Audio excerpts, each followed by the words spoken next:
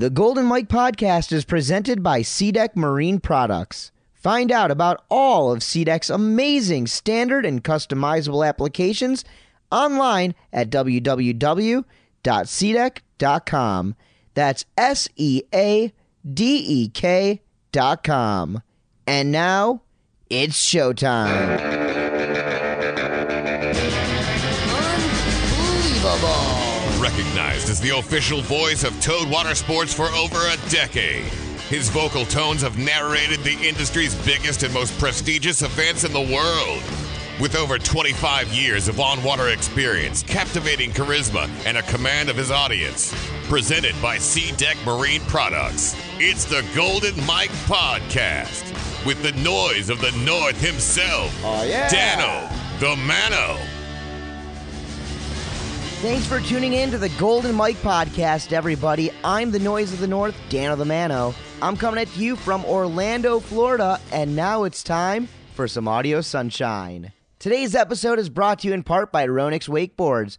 Whether you're riding behind the boat, at the park, or a combination of both, Ronix has a board based on your riding style. Available at retailers worldwide, you can also on-water demo the entire Ronix lineup when visiting Central Florida at both the boarding school or at Performance Ski and Surf. Find out more at RonixWake.com. Speaking of Ronix Wake, Liquid Force wakeboards, Hyperlight, Slingshot, well, I saw them all in Orlando on the water being ridden by the almost 60 athletes signed up April 16th at the first stop of the Performance Ski and Surf Gravel Tour.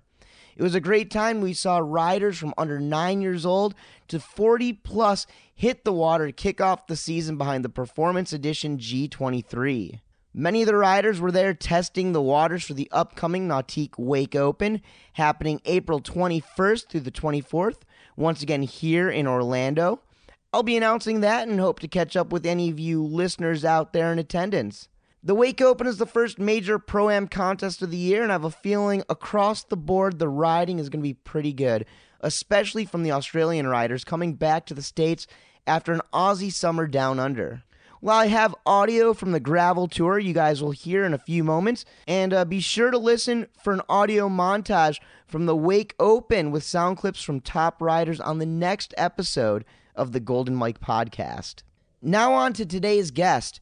For almost a decade and a half, he was the lead towboat driver at any major wakeboard event you could think of. If he wasn't pulling contests, he was pulling students. He's the owner and operator of the boarding school here in East Orlando, Florida, and I'm pumped to have sat down and chatted it up with Travis Moye, or as I like to call him, the world's greatest towboat driver with over 1 million pulls. Trav is a hilarious dude and one of the most respected guys in the business. He's done it all. He's seen it all. And today, we talk all about it. From his start as a traditional skier and national champion, to his transition into wakeboarding, and how he got into coaching and starting down in South Florida, and how he and Shaun Murray started the boarding school 10 plus years ago. Trav is known for saying it how it is, and we talked a little bit about how he feels about parents on the dock at contests and some stories of the athletes on the dock, and I really enjoyed them all, and I think you guys will as well. This was a really fun one for me, and we recorded with Trav at the boarding school. They were full of students. Boats were running all day long, and the students all seemed to be enjoying their time out there. You'll definitely hear that from Travis, and you'll hear that fun is what it's all about. You could say that Travis Moye is a conductor of fun. Travis Moye, he's a fun-ductor. Yeah, fun-ductor. Okay, guys, before we get into it, the Golden Mike Podcast is brought to you for free twice monthly and is always available online at noiseofthenorth.com. To keep this podcast no charge to you, the listener, I'd like to thank the sponsors of the show: SeaDek Marine Products, Performance Ski and Surf, Woodrow's Sustainable Optics, Boulder Boats, GoPuck, Hungry Boards SUP, Rockstar Energy, and our newest sponsor, C4 Belts. Follow me, tag me, tweet me on social media, on Instagram at Dano T Mano. I got 2 Twitter accounts, at the Dano T Mano and at the golden_Mike. And be sure to like the Golden Mike podcast on Facebook. You guys can always reach me through email, goldenmike@noiseofthenorth.com. Come on, guys, email me. I need some reading material for my flights this year. I talked about the Performance Ski and Surf Gravel Tour at the top of the show, and now it's time before a quick sponsor break for y'all to hear for yourselves in this week's audio montage. Hey, my name's Darren Shapiro, and we are at the very first stop of the Performance Ski and Surf Gravel Tour. This event is really special to me personally because it's really amazing because it brings the whole community together and families as well. And it's really fantastic that Bill Porter puts on this event for us. What's up? Brett Hargrave here, Southeast Sales Manager for Ronix Wakeboards. Just hanging out here for Gravel Tour stop number 1. Big thanks to Bill Porter and the crew for continuing the legacy and pushing the sport of wakeboarding. I'm Jake Palat. I've been riding the Gravel Tour since I was little. It's a great contest. I'm stoked to be here giving back as a judge, and I'm stoked for this season. It's going to be awesome. I'm Keen Shapiro, and I just won the Grom Boys Division. My favorite part about the Gravel Tour is to ride and have fun. My name is Madison Laverack, and I'm from Wake Forest, North Carolina. Did you win the girls division at the Gravel Tour? Yeah, my favorite trick is a fashionaire. I'm Kiko Williams. I'm from Cornelius, North Carolina. It was a little windy, but the water was good. The wake was nice. What's up, guys? It's Joey Gallagher from Deerfield Beach, Florida. Just took my first win in the advanced category, the Gravel Tour. Everyone was killing it. Had a great time. This is Joey Lawson, Southeast rep for Liquid Force Wakeboards. We're out at the Gravel Tour today. Bill Porter Performance Ski and Surf does an amazing job of this event, and we support it year in and year out. Ben Greenwood here, former pro rider and publisher of wakeboarding and water ski magazines. Out here at the first stop of the Performance Gravel Tour, looking at all the future cover boys and cover girls of the sport. Hey, what's up, guys? Kirby Leisman here with Kirby School Wake.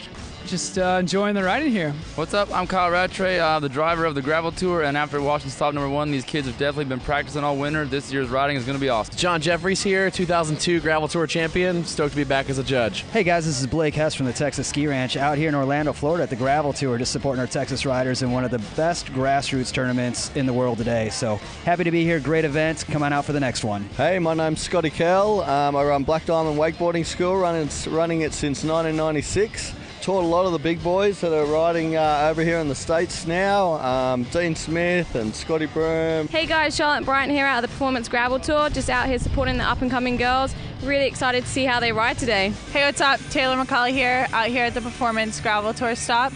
I used to ride this event for so many years before I turned pro, now just out here supporting all the young and up-and-coming girls. Performance Ski and Surf and Nautique athlete Megan Ethel here. We're out here at the Performance Ski and Surf Gravel Tour. I definitely wouldn't be where I am right now without being able to ride as a younger rider in the Gravel Tour. Hi, I'm Sophia Mendez, and I'm super excited to start off the season with a big win here at the Gravel Tour. Hey, what's up, guys? Daniel Powers here, Rockstar Energy team rider at the Gravel Tour. This is where I got my start at wakeboarding, so you know you're going to see some of the best up-and-coming riders come out of these contests. Hey guys, Gunther Oki here. 2015 Wake Awards Checkout Award and 2015 Alliance Wake Rookie of the Year. Very excited to just take the win for the Outlaw Division. Perfect way to get all the fans, all the kids involved in the grassroots contest. Hi guys, my name is Jack Dorrancy and I'm from Texas Ski Ranch. I just came out here for my first Gravel Tour stop. Just won the intermediate division. So stoked. Pumped. Hey, what's up? This is Robert Schwartz from the Weekend Warriors. I just finished competing in the Performance Ski and Surf Gravel Tour Masters Division over 30. This is my first win ever on a wakeboard. I'm really stoked right now. Big shout out to the Weekend Warriors, Performance Ski and Surf for putting on this awesome event. I'm super stoked. Hey guys, what's up? It's Thomas Herman. I just won the first Gravel Tour stop in the boys division. Super fun out here riding with my friends and having a good time. Hola, my name is Javier Alea, and I just won first place in Grand Pro. I'm Zara Kell, I'm 12 years old. I'm the national champion for wakeboarding in Australia. Out here for the Gravel Tour and the Wake Open. Rode today behind the G23 and ended up winning. Wake was great, conditions weren't that good, but still had a good ride. Really stoked. Thanks everyone. Hey, I'm Bill Porter, the founder of the Performance Ski and Surf Gravel Tour since 1999. We were stoked to have a great day here out at OWC. Had some great riding and great competition. So if you're looking for a great event to ride at, come to the Performance Ski and Surf Gravel Tour. Come join us. A lot of fun. Performance Ski and Surf in Orlando, Florida is your one-stop shop for all towed water sports needs. As an industry leader for more than 2 decades, Performance Ski and Surf's pro staff will sweep you off your feet with loads of industry knowledge and the best customer service in the biz. Right now, you can order online from perfski.com and receive 10% off your entire purchase by using my promo code GOLDENMIKE, all capital letters. Whether you're looking for current or closeout gear, Performance Ski and Surf has it all. And right now, with my promo code GOLDENMIKE, you just can't beat the deals. Performance Ski and Surf is just minutes from the Orlando International Airport or online at perfski.com. That's PERFSKI.com. Presented by SeaDeck Marine Products. It's the Golden Mike Podcast with the Noise of the North, Dano the Mano.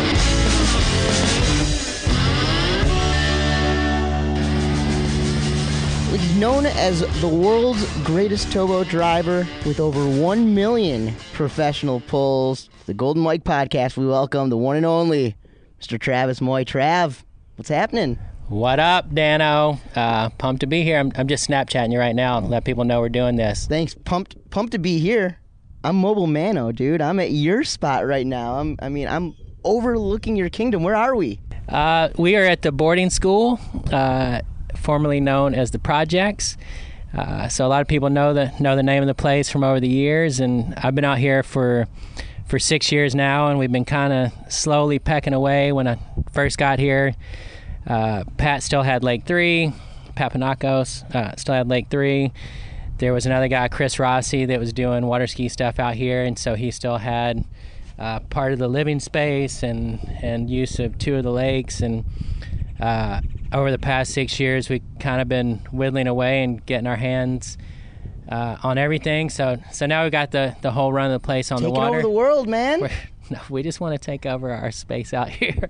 Taking over Chiliota. Yeah. Is this Chiliota? Is that where we're at? This is Orlando. Our address is Orlando. People like to call it Bithlo. Bithlo, right. But our address is technically Orlando. They like to glamorize it by calling it Bithlo, right? They do. I mean, that's one of those things. I don't know if you know, like where Lake Ronix is, just a couple miles away, is Christmas. Right. And Bithlo, which I recently heard, was called The Nightmare Before Christmas. Which Interesting. Never heard that before. Well, I believe you got the Speedway right next door, right? Yeah. So. But yeah, we've just been slowly kind of getting more living space and use of all the lakes and all that stuff. And right now we're incredibly happy with where we're at. And everything we've been doing to the property and to the houses and stuff like that. And Pat Panacos and Beat-All and Sam Adams and those guys are still upstairs at our house. The Sessi Tech crew. Cool. Their offices are upstairs, and, they run out of here and, So you are in the pulse of it all. In a way, but at the same time, I was just telling you, like, we really like our bubble out here and as much as... with those guys and just me doing stuff with Mastercraft and that kind of stuff, we're still super heavily involved, but I don't really do contests anymore. I'm not out and about doing all that, and just kind of really focusing 100% of my energy on being here and growing the business and making the experience better for the students, and with that, making it better for myself. And I don't blame you. It's your happy place, right? It's my happy place. That's a beautiful thing.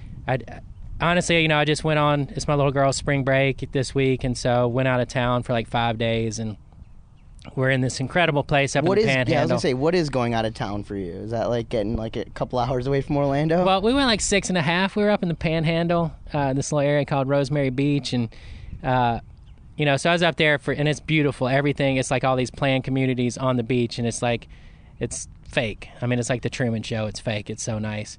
And, I was up there and loved every second of it. And then, I was gone for 5 days, and I came back, and Wednesday morning I go out in the boat, and it's glass calm here. And, I'm in an incredible boat, fun students, music playing, glass calm, sun shining. And I'm like, I just left vacation, and this is what I came back to. Vacation. So, yeah. Kinda. So I'm coming back to everybody else's vacation. I got 5 people here or 6 people here this week that are vacationing. Yeah. And so, you're a facilitator of good times, my friend, and we can appreciate that. I try to be. I try pretty hard. Well, you said it's been well, before we move forward here, we'll just say this. We are recording outdoors. We're sitting under the on the boat or on the dock for the System 2.0 over here at the boarding school. So might hear some race car noises coming from the speedway throughout the interview, or possibly some boat noise. The boats kind of come in and out throughout the day, but we are all good.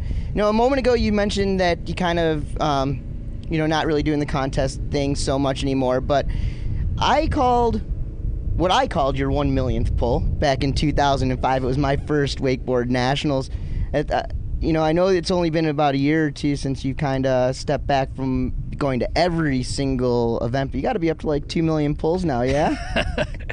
I mean, I don't want to dispute the numbers because it sounds good, and I have people that truly believe that number. We sat down one day, Brooks and I sat down on the dock and just kind of loosely did the math. And it was something pretty crazy that I'd have to do like 100 and something pulls a day for every day, like no days off for 20 plus years or something, which seems like a lot. I mean, I don't think I do that. I know some days seem long here every now and then, but yeah, we'll go with it. 2 million. Yeah, just keep it rolling. That's right. 2 million professional pulls. So that's not even adding in the amateur pulls out there. So I don't know. There's a lot. There's commas and zeros all over the place. Well, Trav, you weren't always a wakeboarding driver and coach. In your early days, you were, and you already mentioned this a little bit, you were a traditional skier. But I don't think that people really know to what extent of a traditional skier were. Before we get into that, I want to rewind the clock and get back to the beginning and your family, how you guys kind of got into towed water sports in general. Well, it was pretty like a whirlwind, honestly. Like my dad bought like a Starcraft, like it was an inboard outboard, and we went out, and the first day we had it, my mom hadn't skied since she was like 16, and she was going to go first to show my brother and I how to do it, and she popped right up and skied, and then we sat back in this little cove on Lake Allatoona in Georgia, and my brother and I both learned to ski. Well, my dad, whatever he did, he was fanatical about. And just straight away, he was insane. Like if he liked doing something, you can guarantee, day one, he realizes he likes it. Day two, he's going to buy whatever he needs that is the best thing. So day one, you had the Starcraft, and day two, you had the stars and bars. Pretty much. Like, it was weeks. It might have been weeks. But, pretty quickly, we went to the Mastercraft dealer, which was JOA Marine back in the time, and it was in this little private lake in Dallas, Georgia, and we go to test out this boat, and it was Stars and Stripes, and we get out there, and I get there, and the guy had a pair of wooden Cypress Garden trick skis, and he's like, hey, you want to try these trick skis? So, I go out and, learn like a 180 with, butt in the air and head between my knees, like backwards on 2 skis. As you do, and just got into it pretty quickly. So that summer, I went to this place in Eastman, Georgia, Linda Giddens Water Ski School, and a lot of great people came through Linda Giddens Water Ski School, and so I went down there for a week, and when I was down there, I met Shay Langley. And Shay is Jeff Langley's dad. So a lot of people don't know that.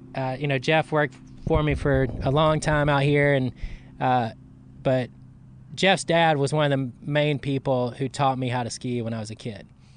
Well, before going down there, my dad had gotten a lake house, and turns out it just happened to be next door to Shay Langley's lake house.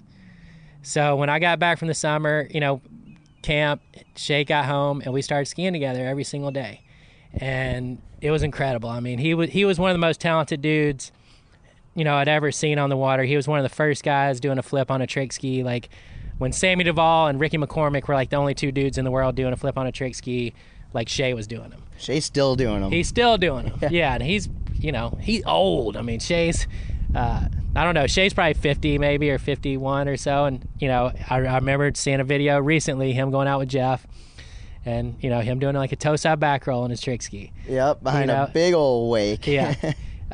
So I just got super lucky that, like Linda Giddens and Shay took me under their wing and helped me out, a lot. So the next summer I lived there full summer, like at Linda's. Like, what year is this? Like 1982. And so I was pretty lucky, it's one of those things, like without her, seeing something in me and Shay seeing something in me, like, it would probably gone a way different way, because I just was kind of in the middle of nowhere, Georgia. And, unless I had access to people like that, it definitely wouldn't have gone as quickly as it did. Well, and that kind of transitioned into quite the amateur career for you as well. I'm just going to ramble some stats that I found on the internet, and these weren't easy to find, just so you know. Because they didn't have internet then, A 12-time national champion in tricks and overall, which means you competed in jump and slalom and did pretty well in both. A former member of the USA ski team, and you were captain of the collegiate All-American team, right? Yeah.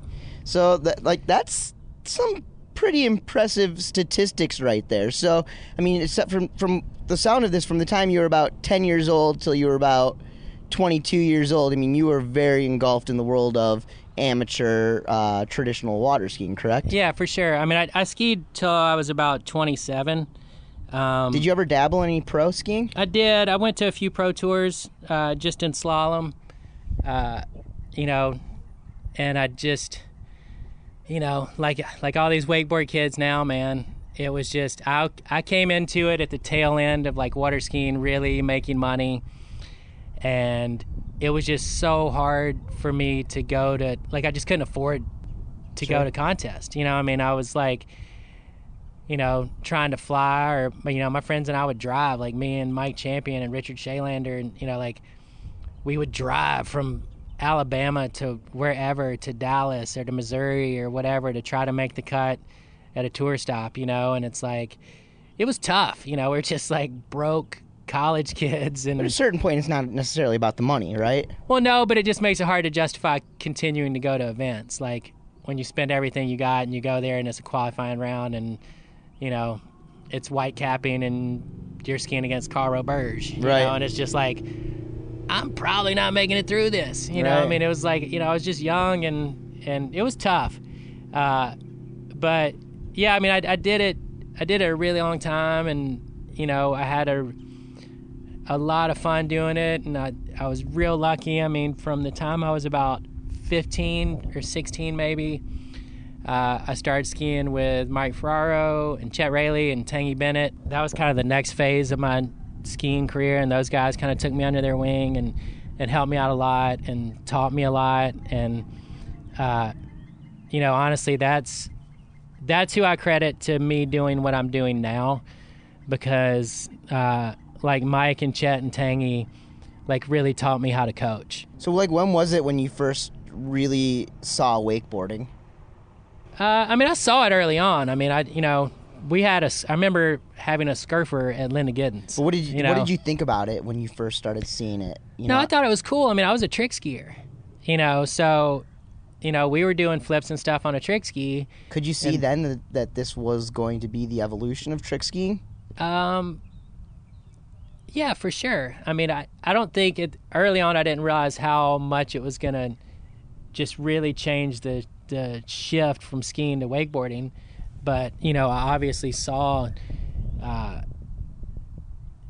was definitely the evolution, and things were going next level with it. And, helping guys kind of figure that out was really fun. I mean, I was hanging around when the guys were putting like the first tip fins on a wakeboard. I mean, they were surf style, and, hey, let's drill a hole through the nose and put a tip fin, and you're like, oh yeah, maybe that'll work, Sure.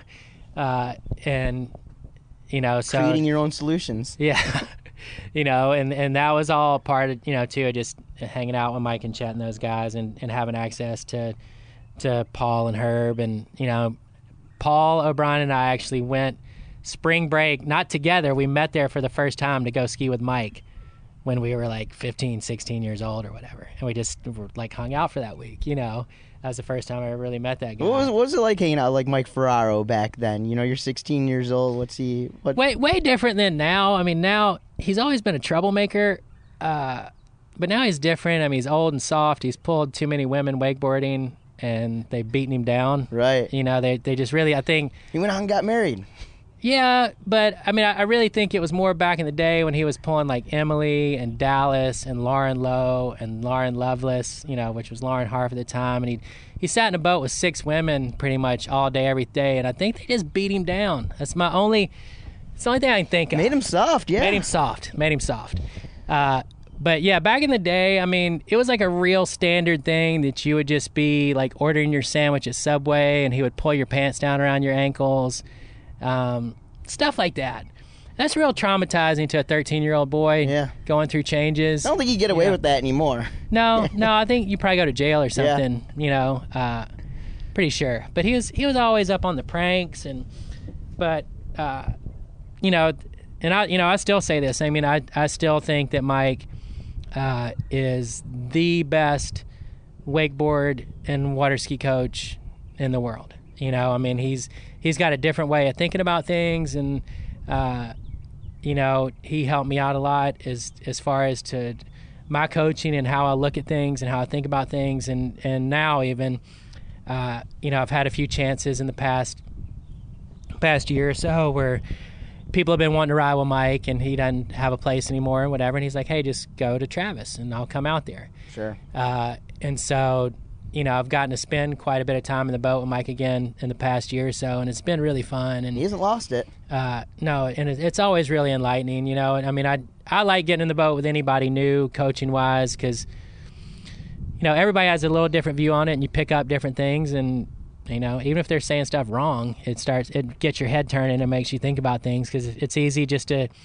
have your one way of teaching things, and you just teach it that way.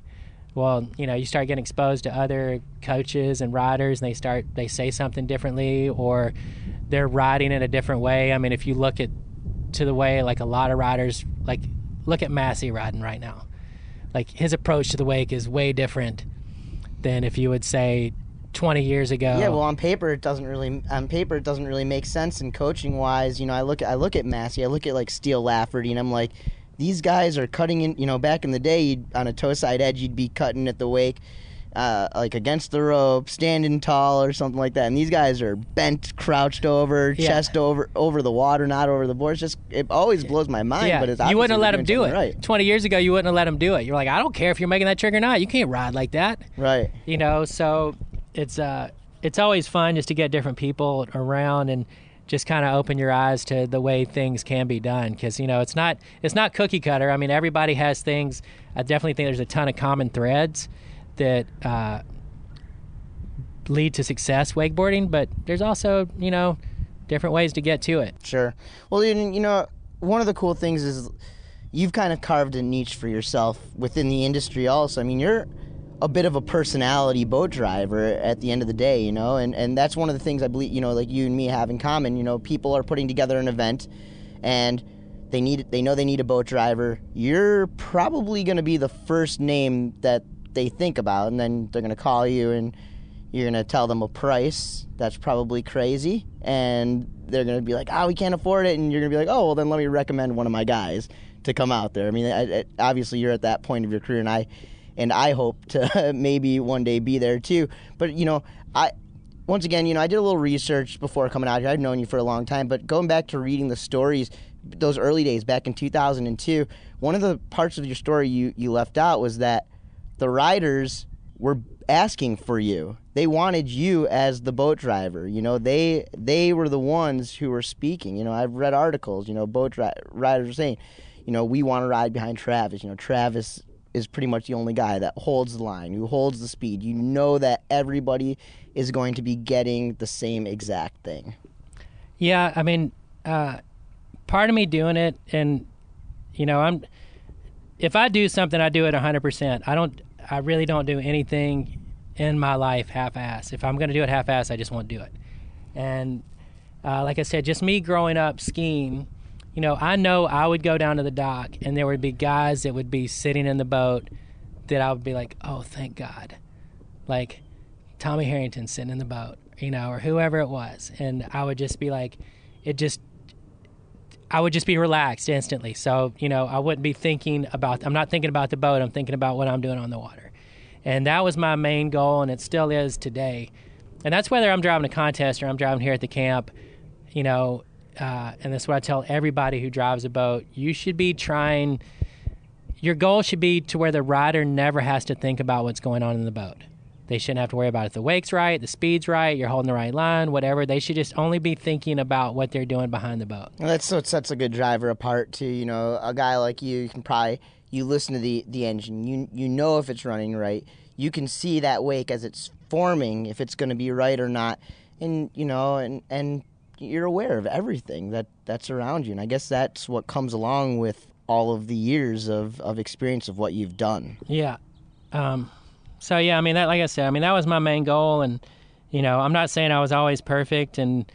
But if I was doing something wrong, if the speed was slow or I was too far from a rail or too close to a rail or, the double up was messed up or, whatever it was. You drive about 8 or 10 hours a day, you're probably going to mess up once or twice. Right. And that was one incredible thing, like always working with Bish, is I'd be like, hey, man, I was slow or I was this or I'd whatever. And I would say it as it was happening. So there'd never be any question. Like somebody would be cutting into the wake and I'd be like, I'm slow or I'm too far, so I would say I'm not scared to say I messed up. Yeah, and that's another thing about you is that I've only seen this happen a handful of times, but where some drivers might have too much pride and be like, no, that wasn't me. You're the kind of guy who said, you know what? This time I was 5 feet away from 5 feet further past that rail, and you know what? This guy deserves that reride because ultimately you're one of those guys that gets to make that decision, right? Yeah. And Bish was awesome because he always gave that to me. He goes, well, you're in the boat. He's like, I'm not in the boat. You have the ultimate call on that. And, like I said, the last thing I want to do is for somebody to go home at the end of the day and feel like they didn't ride as well as they wanted to or place as well as they wanted to because of something I did. Sure. I don't want that on my shoulders, you know? And, I can tell you, Parks messes around with me all the time that, I overturned a double up at OWC at the Worlds one year when he was doing double half cabs, and he went for it, and it's like, if anybody's ever driven a double up at OWC, it's near impossible, and they don't even do it anymore. Like with the bigger boats and stuff, there's we're not doing that. It's dumb. No need. And so you'd really, be going around the kicker, spraying the crowd, straighten up for half a second, turn before the weenie line, chop the throttle before you hit the dock in the center. It was just hold your mouth just right. There's a lot going on. A lot going on. Hey, just throwing this out there though, that Parks double half cab roll you're talking about, he rode away from it. He just kind of skitched out. I don't remember. I just saw a video of it on Wakeboarding Hall of Fame yesterday. I don't remember, but all I know is that if he would have made it or done better or whatever, he would have won the Worlds. Oh, yeah. And he never won the Worlds.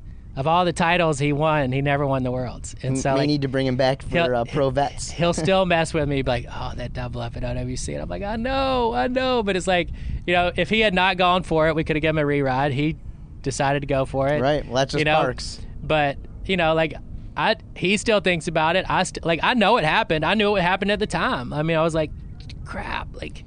And you're just off by just a centimeter, like a hair. Insane. But, that's one thing is, I just don't ever want anybody to feel slighted because of what I was doing in the boat. I know that there's got to be times in your career where you wish that you probably had some hedge clippers in the boat so you could just cut somebody's rope off.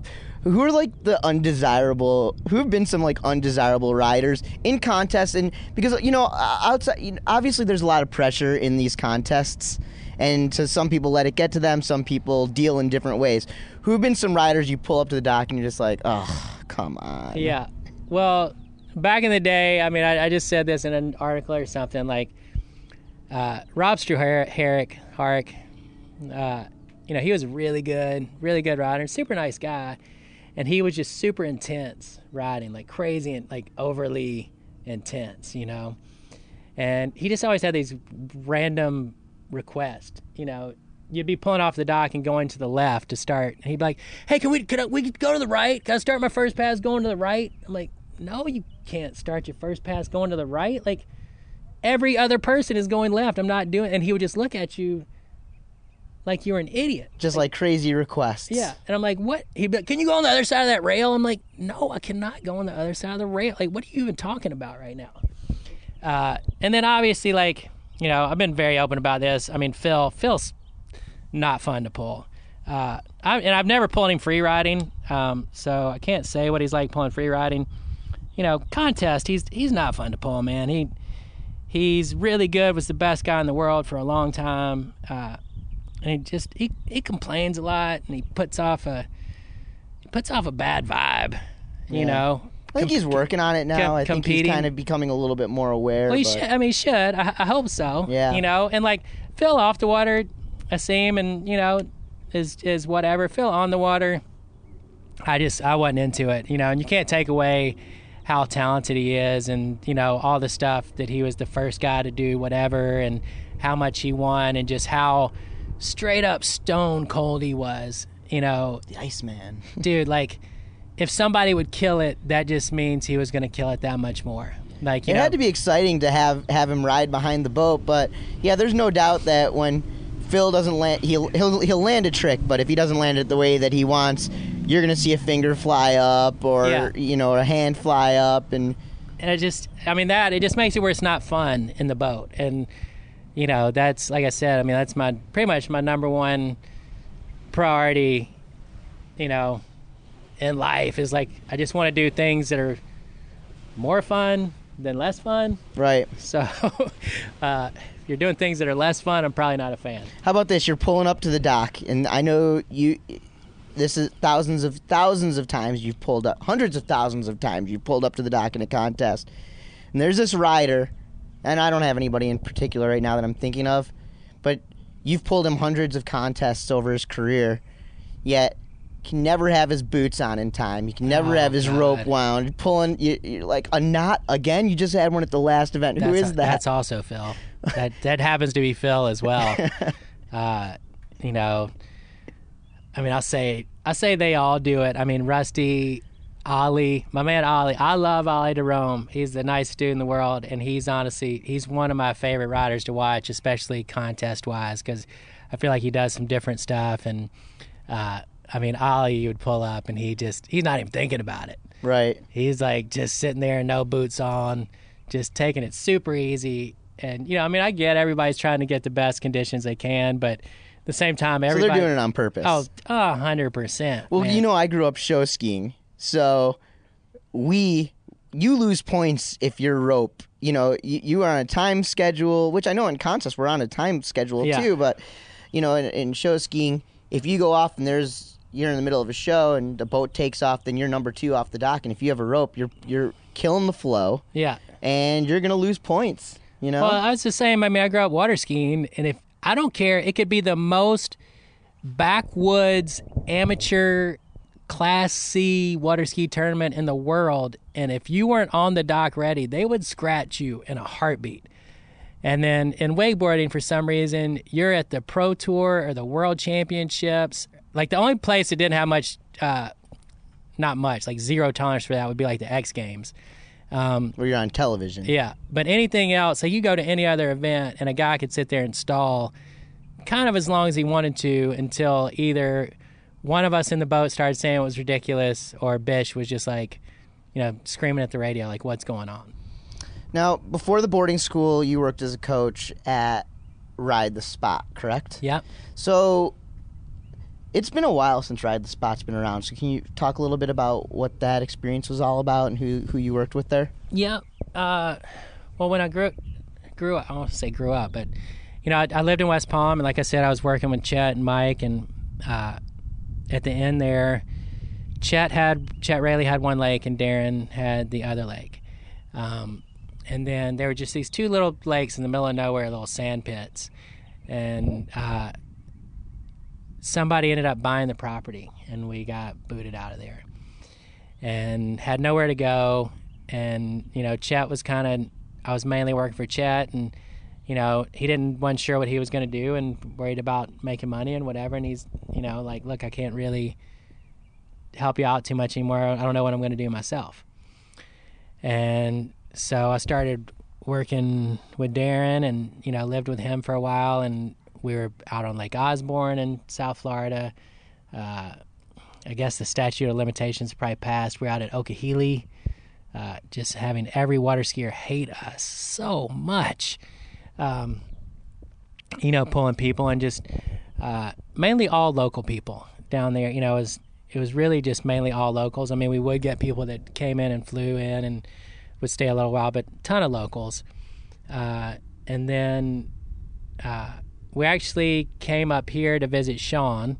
Shaun had just gotten his house that he's still in on Whippoorwill, and just like saw the area and the lakes and whatever, and we're like, man, this is awesome up here. So Darren ended up buying a house on Lake Mary Jane, and so we ended up starting a place out there. And I originally was going to call it The Spot, and then I went to go get the email address, which was like at I think it might have been Web TV. I'm not even kidding. It was like The Spot at webtv.net. And it was already taken, and so I was like, oh, crap, ride The Spot. So that's how that came about. And so you and Darren are working so this is you and Darren at the time working together? Yeah. So are you and Darren, you guys are pretty close still, or? No. We worked together and lived together and for a while. And it's one of those things, like businesses with friends don't always work out. Sure. And they end up taking a toll on the friendship. And that was one of those things, being business partners with him did not work out. And we ended up going our separate ways. And that's when I ended up, working with Shaun. So this is around 2003, and then you and Shaun decided that you're going to open up the boarding school. Yeah, this is kind of like summer 2003. Hey, we're going to stop the conversation right there for just one moment so I can talk about the presenting sponsor of the Golden Mike podcast, SeaDeck. SeaDeck non-skid closed-cell EVA products offer safe and comfortable alternatives to molded-in non-skid paint-on textures and other marine traction products. What this means to you is heaven on your feet and no more stinky, damp carpet in your boat. SeaDeck is employee-owned and made in the USA. Right here in Florida, in fact. SeaDeck is UV-protected, non-absorbent foam and features an innovative, textured microdot surface for enhanced non-slip characteristics. SeaDeck offers hundreds of standard patterns for anything from kayaks and paddleboards to fishing boats, wake boats, and just about anything you can think of. If it's something a bit more custom you're looking for, SeaDeck can facilitate just about any idea you can think of. In fact, I've got a buddy who just SeaDecked out his custom airboat, and the thing looks sick. Check out SeaDeck.com for more info on everything SeaDeck. Again, that's SeaDeck.com. And now back to the Golden Mike podcast with my special guest, Travis Moye. So how did the whole boarding school thing start with you and Shaun? Shaun and I talked. Shaun had talked about wanting to start like a school or something a little bit. And he used to come over and ride with us all the time because it was like 10 minutes away. And so he'd come over, we'd go over there, whatever. And we had talked, and I knew it was something he was kind of interested in. And Shaun and I were friends. If you know Shaun Murray, you know what kind of guy he is. And so I called Shaun to talk to him about if it was something he'd be interested in. And at the time is when he was doing his backyard tour and driving his bus across country and helping, doing clinics all across the country. And he was like, yeah, he's like, I'd be into that. Like, let's talk. So we met up. The first time I saw him was at the X Games at Marine Stadium. And so we started, we were talking on the phone, and we got there and started talking about it. And we're like, or actually it was the Gravity Games. I remember this. It was the Gravity Games when they used to have those. So we decided we were going to do it. We put a post on Wake World saying, hey, we're going to start a camp.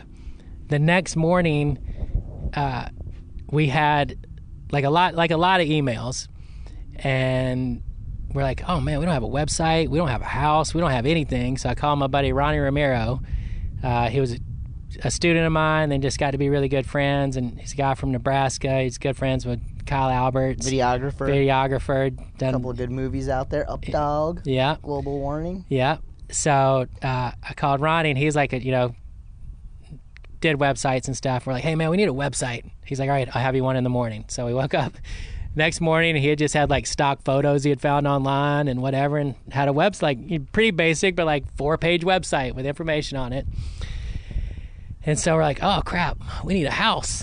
So I started looking, where we were going to do things and whatever, and that's how we ended up down there in the alligator chain. And it was real organic, and it was crazy, but it all worked out. Like, our first week of students, we didn't have carpet in the house. Like, we were redid that house in that time frame, and literally it was just concrete floors. And do you have any like reservations at all starting this thing with Murray after having the experience with Ride the Spot? No, I really didn't. I mean, like I said, if you know Shaun Murray, Shaun Murray. And going into business, you guys obviously, probably after going into your second, wakeboard school, I'm assuming at this point you've probably learned some lessons, and you probably get stuff put down in writing and have a better idea of what the goals are moving forward. We didn't have anything in writing.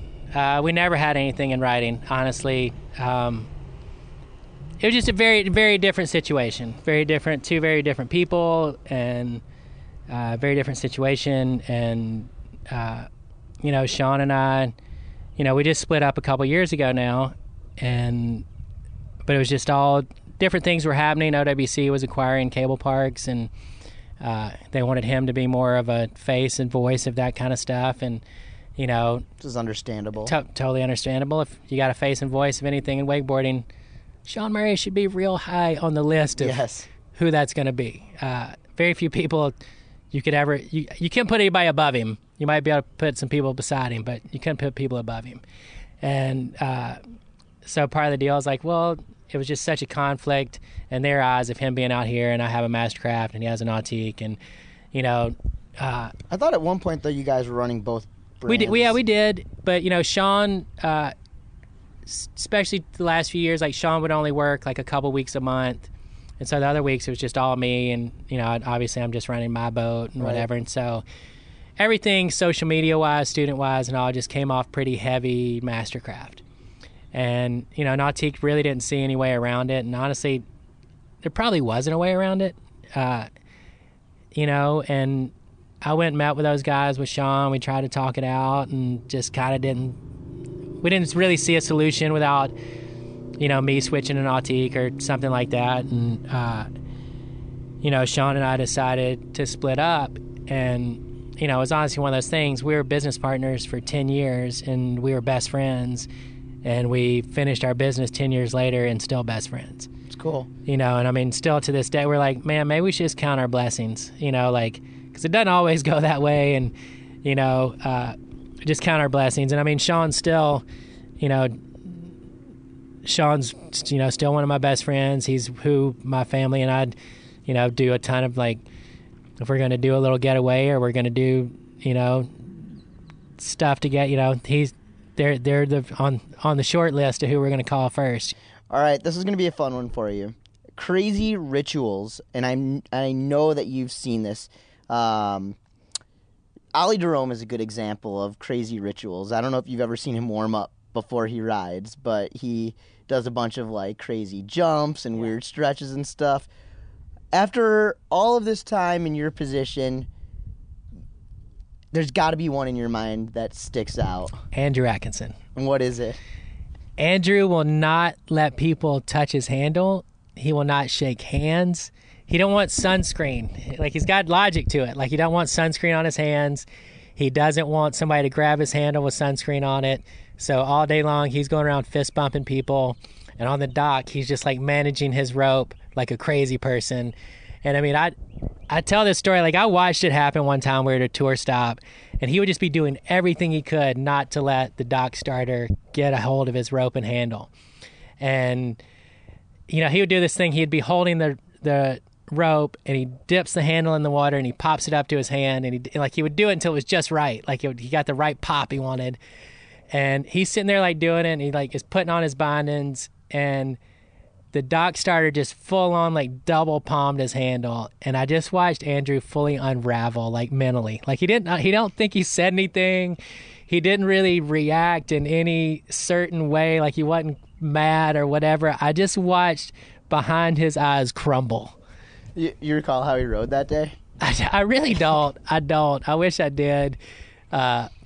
But I mean, I just remember seeing, and like everybody in the boat, because we all knew, his deal, and just sitting there and watching that, I was like, oh my God, this kid. You almost throw the dock starter a couple extra bucks and be like, hey, if you actually can touch the handle, I'll give you a $20 spot. Oh, easy. I've thought about it. I think I could probably do a whole episode of this podcast just about rituals and stuff. I mean, Rusty has a super similar thing he does he listens to music. I think Rusty's ritual is to stay up in the announcer's tower until one rider. If I was a dock starter, I would be so frustrated with Rusty, because sometimes I'm announcing and I'm like, Russ, you're up next. Yeah. And what are you doing here? Yeah.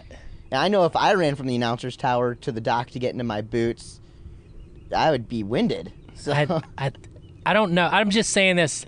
Maybe I'm wrong. I think he's probably in a little better shape than you are. Yeah. Maybe a little. Definitely. But he does this thing, like he's listening to music, and he has to have a swig of water before he goes, and then he wraps his earphones around his phone the same way, and tucks them in a pocket and gives a jacket to a person. I don't know if he's still doing. He used to do he used to wrap his ankles like an MMA fighter. And stuff. That was always good. Yeah, but I mean, he's definitely got a whole little spiel that he goes through. And I mean, he was one, I remember we were in Reno, and it was before his first pass, and a rail broke loose because of the wind, and I had to stop him at the end, and he was yelling at me, and I'm like, the rail's breaking loose, it's breaking loose. And he was like, it was the first tour stop he won, and he had been killing it, and in his mind he was doing the same thing every time, right?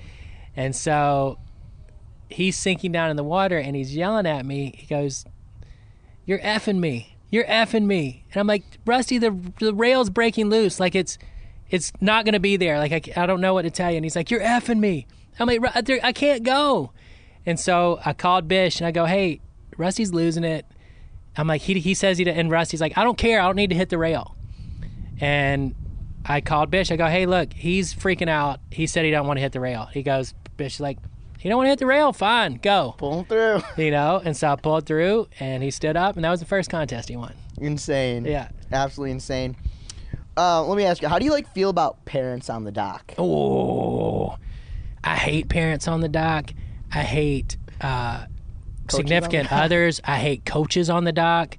You got no place being on that dock. Why? Why? Because you're super annoying. Parents have okay, I'm very outspoken about parents. Before I work with any kid, even for a week, but especially if I know I'm going to be working with a kid over a long period of time, I have a full talk with parents before I ever get started and tell them the way that things have to be. And if they can't be that way, then I don't want them here. And, parents get so crazy, about their kids. And I mean, I get it. I've got kids now, and you want your kids to do well, and they're investing a ton of time and even more money, and they think they know a little bit about it. And, they're overly invested in it. And it usually doesn't work out in the kid's favor. Sure. And it's just I'm not saying you can't be supportive, because that's, I was very lucky my whole life to have parents that were, overly supportive. But the second I wasn't having fun, or, it got too intense or whatever, they shut it down. I mean, I remember there being days at the lake, because I was just, I was wanting to do well, and I'd be getting mad and frustrated. And, my mom or dad would be like, this isn't fun for me. You sitting here complaining, I could be home right now doing whatever, and they would shut it down. Well, it's you get parents now that, they're just so crazy about their kid and yelling at people and, yelling at their kid. And, I just don't feel like there's I don't feel like there's any place for that really in any sport, you know. And then, you know, wakeboarding, there's so little money to be made that, like, if you're doing it for any other reason than to have fun and for your kids to have different experiences than they would normally have and to be able to travel and be with their friends, you know, then you're doing it for the wrong reason, you know, because there's very few people that, you know, as a rider, make a living out of it. I mean, sure, there's tons of guys that transition to working for a boat company or a board company or whatever it is, and maybe an announcer. You know, I mean, there's a lot of different ways to get at it in this industry, but like as far as being a pro rider, I mean, you can list the name of guys that have done it successfully and are going to be able to retire, right? You know, and then there's hundreds of other kids that they just went back to work for their dad or went to school or do whatever. Here's the question now. How do you deal, okay? You got a parent. You told them, you've sat them down. They know how it works. You've explained it all, you know. But they come at you maybe passive-aggressively talking to you or at you. And they know what you're about. And, you know, they have an idea of their child's level of riding and where they should be and what they should be working on. An example. Realistically, if you can cut at the wake and do a double wake jump really, really well, with enough coaching, you can probably learn the back roll before you learn a wake-to-wake 180. I mean, it's a reality. But the fact is, that's not the way to progress. But parents, the amount of times that I've been paid to just go out and teach a kid how to do a flip on a Trixie, you know, I've had a parent tell me, stop. You take the money and go teach my kid a flip. Yeah. You know? I don't like to do it, but at a certain point, sometimes I needed the money. But, you know, how do you... Obviously, I'm not teaching, you know, future stars of the sport either. You know, how do you deal with the passive aggressiveness of some of the parents? I shut it down real early. And, I mean, that's why I have that talk before, because if you haven't had that talk, when you go to shut it down, it's incredibly awkward. And I've had that happen. And it's still awkward even if you've had the talk. I mean, I've looked at parents. I mean, I had one situation here a couple years ago that a parent, it was on a Friday and everybody else was wrapping up and getting ready to go to the airport, and these people weren't flying out. And so I was just in the boat with a kid and the kid's mom and then her boyfriend. And all day long they were just making little comments under their breath and, you know, whatever. And finally it was just us in the boat, and the kid said something and they just went off. And so we got up, and they're just over there mumbling between them about the kid not doing whatever. And by their own admission, like, he had learned a couple tricks that day. By their own admission, this is the best he had ever ridden in his life, and they still wanted more. Right. And they were quarreling about it, and the kid was 8. And I looked at him, and I told him to shut up. I told two grown parents, like, they were probably my age or older, and I looked straight at them, and I go, shut up. And I'm like, I can't, you know, be in control of what happens at your house, but here it doesn't happen. It's not going to happen in my boat. It's not going to happen here. It's not going to happen, period. And, you know, it got super awkward, obviously, and they pretty much sat in silence and didn't say anything and got off the boat and left. And, you know, the next, I think it was that night even, the mom sent me an email thanking me. And, you know, she's like, I know I have a hard time, because she told me in the morning I'm going to have a hard time doing that. And that kid is Harley Clifford. I'm just joking, but did he come back? I don't think I've ever told Sharon to shut up, mainly because I'm scared of Bill. Right. You know, like, Bill would probably just put me in a headlock and exactly have his way with me. But they hadn't. I can't say as they have. I don't know if the kid still rides. I'm sure it was a good life lesson, though, in general. Yeah, I mean, it's one of those things, man. Like I said, I have zero tolerance for it. You know, and I've been real lucky that the parents of kids I've worked with for long periods of time, like, get it. You know, they're super supportive and maybe even overly supportive, you know. But being overly supportive is not a bad thing. Being, you know, the crazy wakeboard parent and yelling at kids for not doing things or yelling at a coach for not making them try something, you know, is that's a whole different story. Absolutely. All right, we're winding down here. I know you got to get back to work soon, so I want to talk about one of the companies that you've been loyal to for as long as I can remember, and on the other end, they've been loyal to you as well. Mastercraft Boats. Over the years, the faces have changed within the brand, but some of the mainstays, Zane Schwank, Parks Bonifay, yourself, you guys have been there. You've been there through the transitions. How has the brand changed, and has it been for the better or the worse? First, I mean, Mastercraft has been incredible to me for 15 plus years now. And that was me when I started working with Darren. He was with Malibu, and I was with Mastercraft, and was working with Shaun. He's Correctcraft, and I'm Mastercraft, and they've never we really saw that as an issue, and they believed in me. And it's like all the guys, there's been a few guys that have left there, but like ultimately the guys that were in charge of the team and stuff believed in me and saw value in what I was doing. And as far as how things have changed, I mean, I think, when I first started, Mastercraft was so invested in the Pro Tour that they wanted all their riders to be top, if they could have had the top 5 guys on the Pro Tour, they would have picked all top 5 guys, and they would have been like, we've got the winningest team, and definitely in the past few years, there's just been a transition shift to where, they don't care if you're the best guy in the world. They want you to do what you do well, and if you do that, you're going to be happy, and you're going to end up moving the needle with people selling boats. I mean, Parks is a prime example. Parks doesn't ride that much anymore. Parks is still one of our most valuable guys because he's incredibly personable. He's the nicest guy in the world.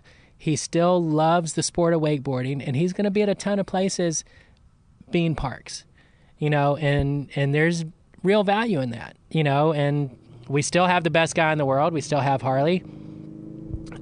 We still have Rusty, Shota, Steele, Tony. I mean, there's a lot of guys that are, still super competitive, and, I'm not going to say they obviously like that. They love having the best guys, but, it's gotten to be where it's more of a culture of having guys that are the best at what they're doing as opposed to just the best rider or just the best skier or whatever. And I mean, that's like, I'm a prime example. They believe in the camp, and they believe in me, and they know I'm going to help them out with things. And so, they've invested in me because of that. And, it's one of those things, like with the way things are with me and Mastercraft now, 3 years ago now, it became the boarding school presented by Mastercraft, and they helped me with a ton of things. And, literally when that happened and I was sitting down, reading the things that they were going to help me with and support and whatever,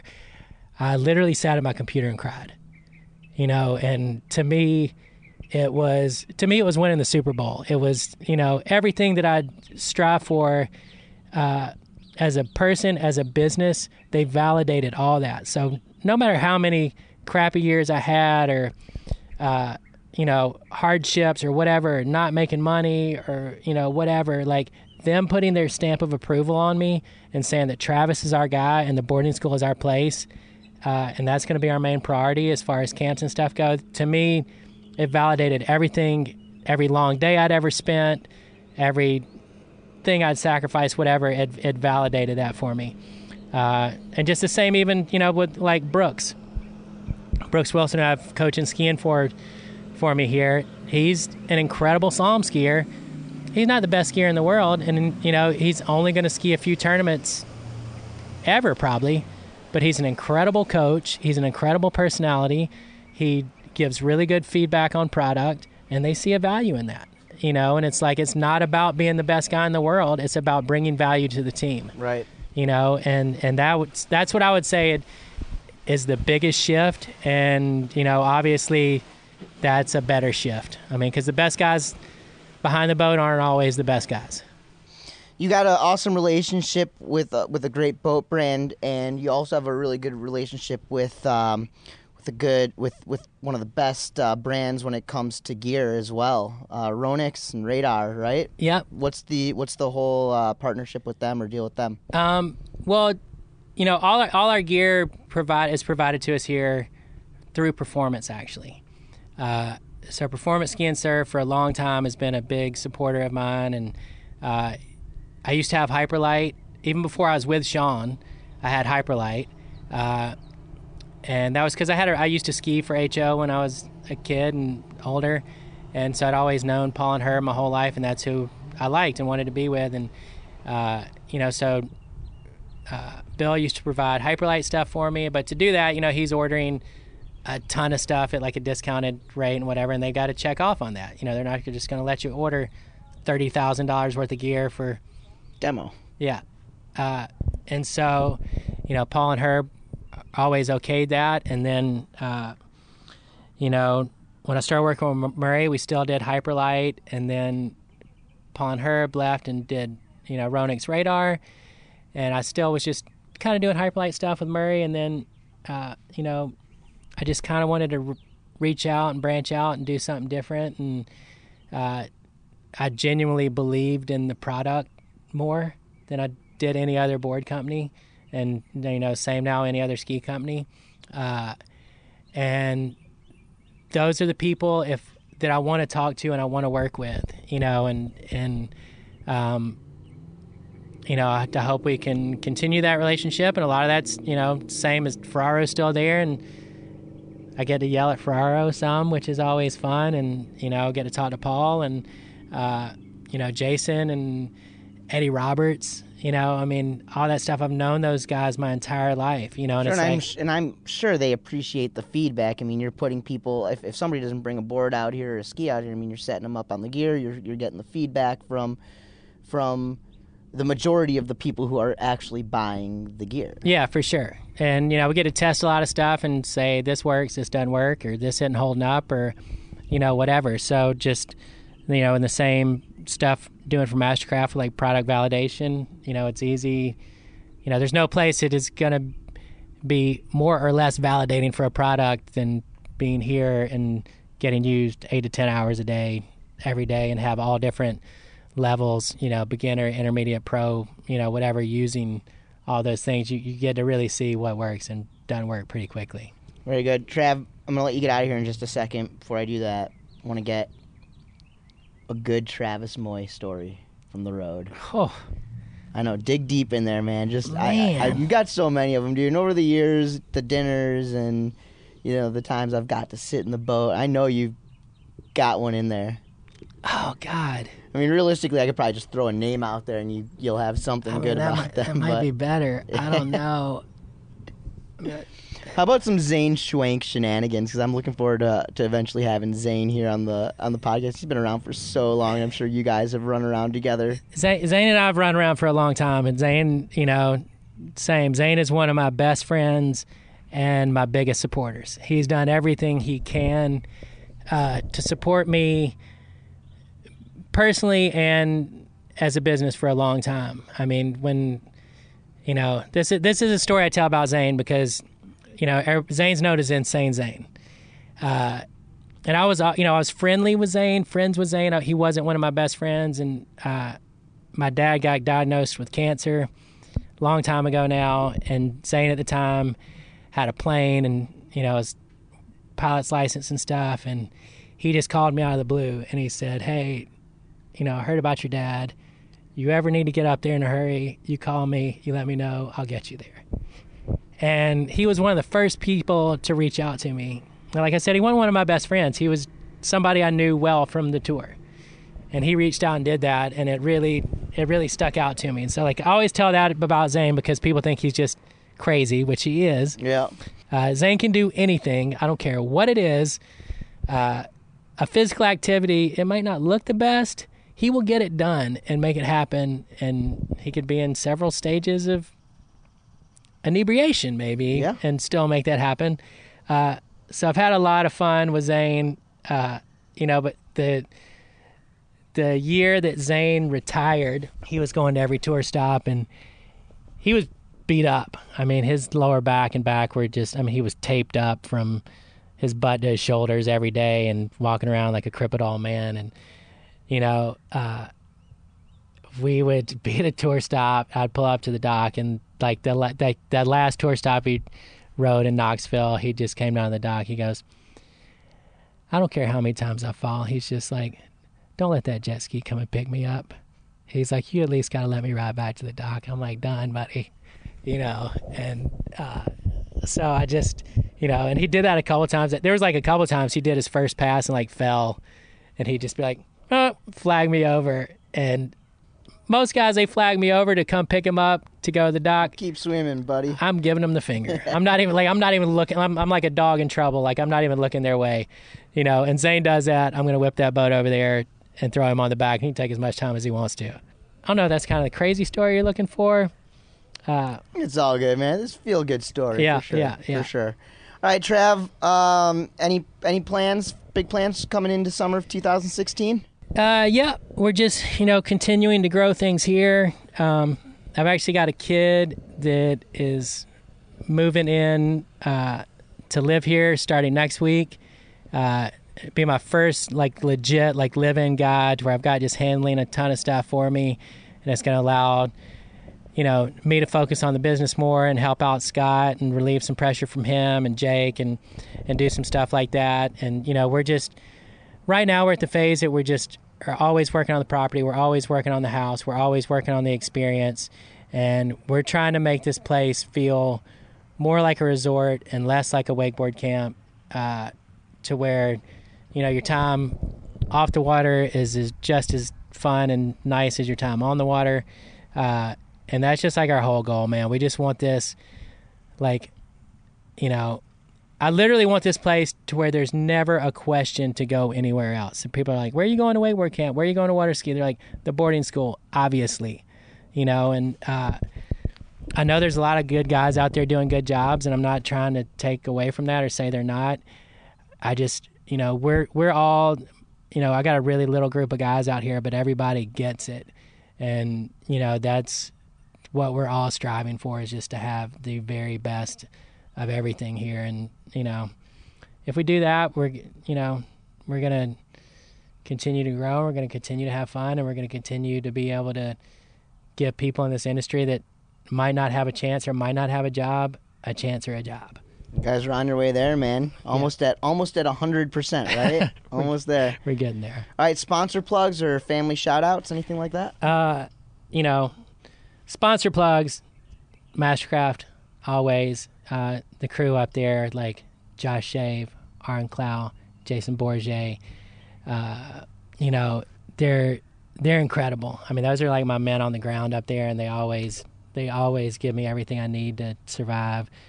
And, you know, personal wise, you know, obviously my wife, man, has been so incredible. I mean, Kristen's like, she put up with a lot, and I work a lot of days, and I work a lot of long hours, and I used to travel a ton. And, you know, that girl, man, she's such a good girl. I mean, you know, without her, I would just be a guy that drives a boat, you know, and with her, I'm a lot more than that, and she allows me to be a lot more than that, and gives me a lot of feedback and vision and, you know, inspiration, just because she's freaking awesome, man.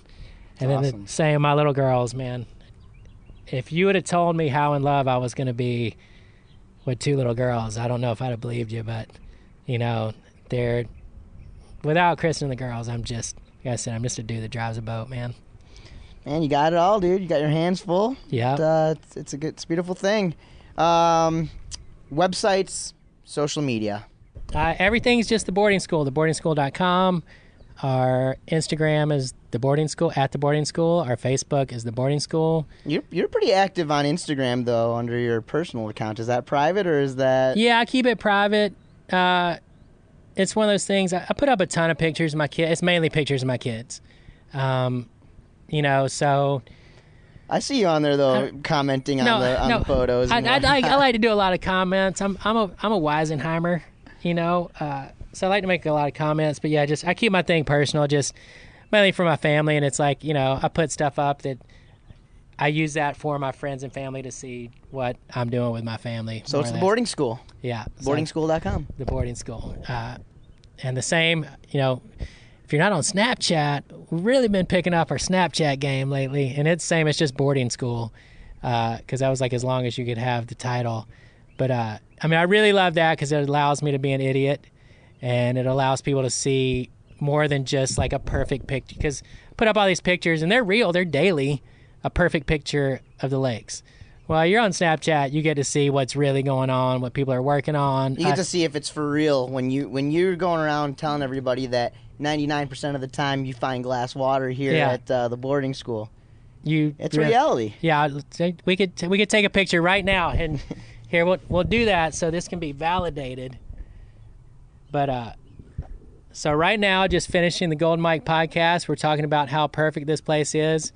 And just right there. So when you listen to this, you'll know this was really happening. Yeah. Beautiful. Trav, man, you got it going on over here, and you've carved it out for yourself. You've done a great job. One of the hardest working guys I know, and I just appreciate you, and I appreciate everything you've done for the sport, and I appreciate you for having me out here and being on the podcast. Yeah, my pleasure, man. It was fun.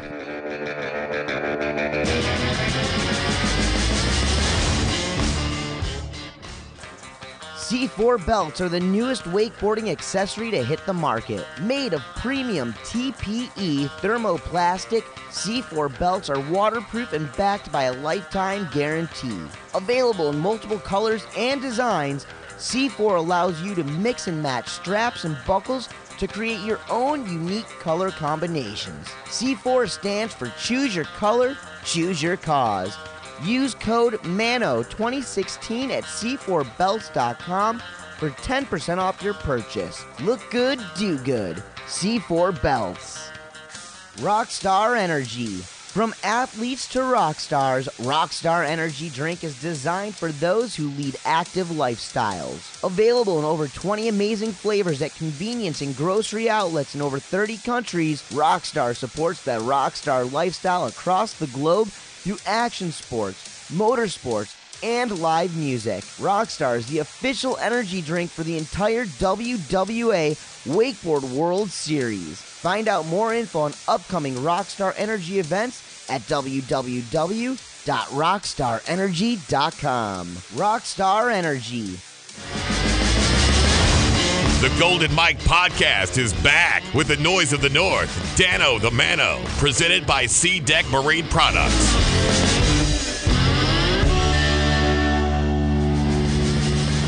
I feel like at times maybe we were getting a little deep on that one.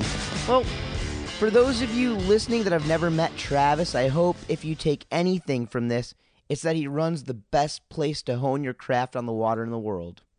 No, I'm kidding, but well, the boarding school is awesome, and I do recommend you guys go there.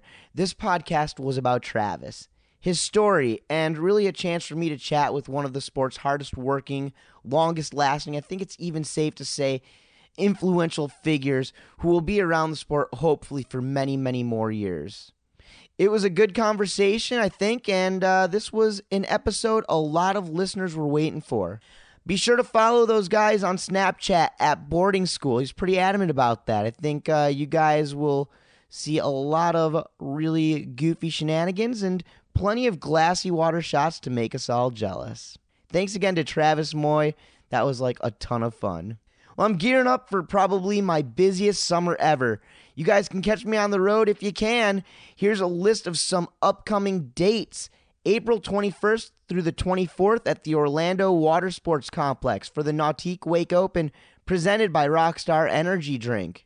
If you guys are in Chicago the last Saturday in April, not really wakeboarding, but you can come find me at the Illinois State Yo-Yo Contest. I'll be announcing there for my 3rd year in a row. Then in May, I'm heading to Texas Ski Ranch for Cable Stock. We're recording live there, so join me for a special episode featuring the biggest names in wakeboarding, Texas style. May 13th through 15th on Lake Las Vegas with the crew at Boulder Boats for the Malibu Rider Experience West and Pro Card Qualifier. Back to Orlando May 21st for Stop 2 of the Performance Gravel Tour Memorial Day weekend at the Nautique Masters of Water Skiing and Wakeboarding. June kicks off with the Malibu Rider Experience South on Hyco Lake in North Carolina. Then June 9th through 12th, I'm off to Portugal for the Nautique Pro-Am. I'll surely keep you guys posted with more events as we move closer towards the summertime months. But again, if you have any questions, be sure to email me, goldenmike@noiseofthenorth.com, or message me through the Golden Mike Facebook page. Don't forget I'm on social media. Follow me on Twitter at @DanoTMano and at @the_Mike, on Instagram at DanoTMano, and be sure to share the Golden Mike podcast on Facebook. But first, you gotta like the page. One more thank you to the world's greatest towboat driver with over 1 million pulls, the one and only Travis Moye. And now a few shout outs to the sponsors and folks behind the scenes. Thank you to SeaDeck Marine Products, Performance Ski and Surf, Woodrow Sustainable Optics, Boulder Boats, GoPuck, Hungry Boards SUP, Logos That Pop, C4 Belts, and Rockstar Energy. That's going to do it for today's show, guys. I appreciate y'all for tuning in and listening. I'm the Noise of the North, Dano the Mano, and you can hear me next time once again on the Golden Mike Podcast.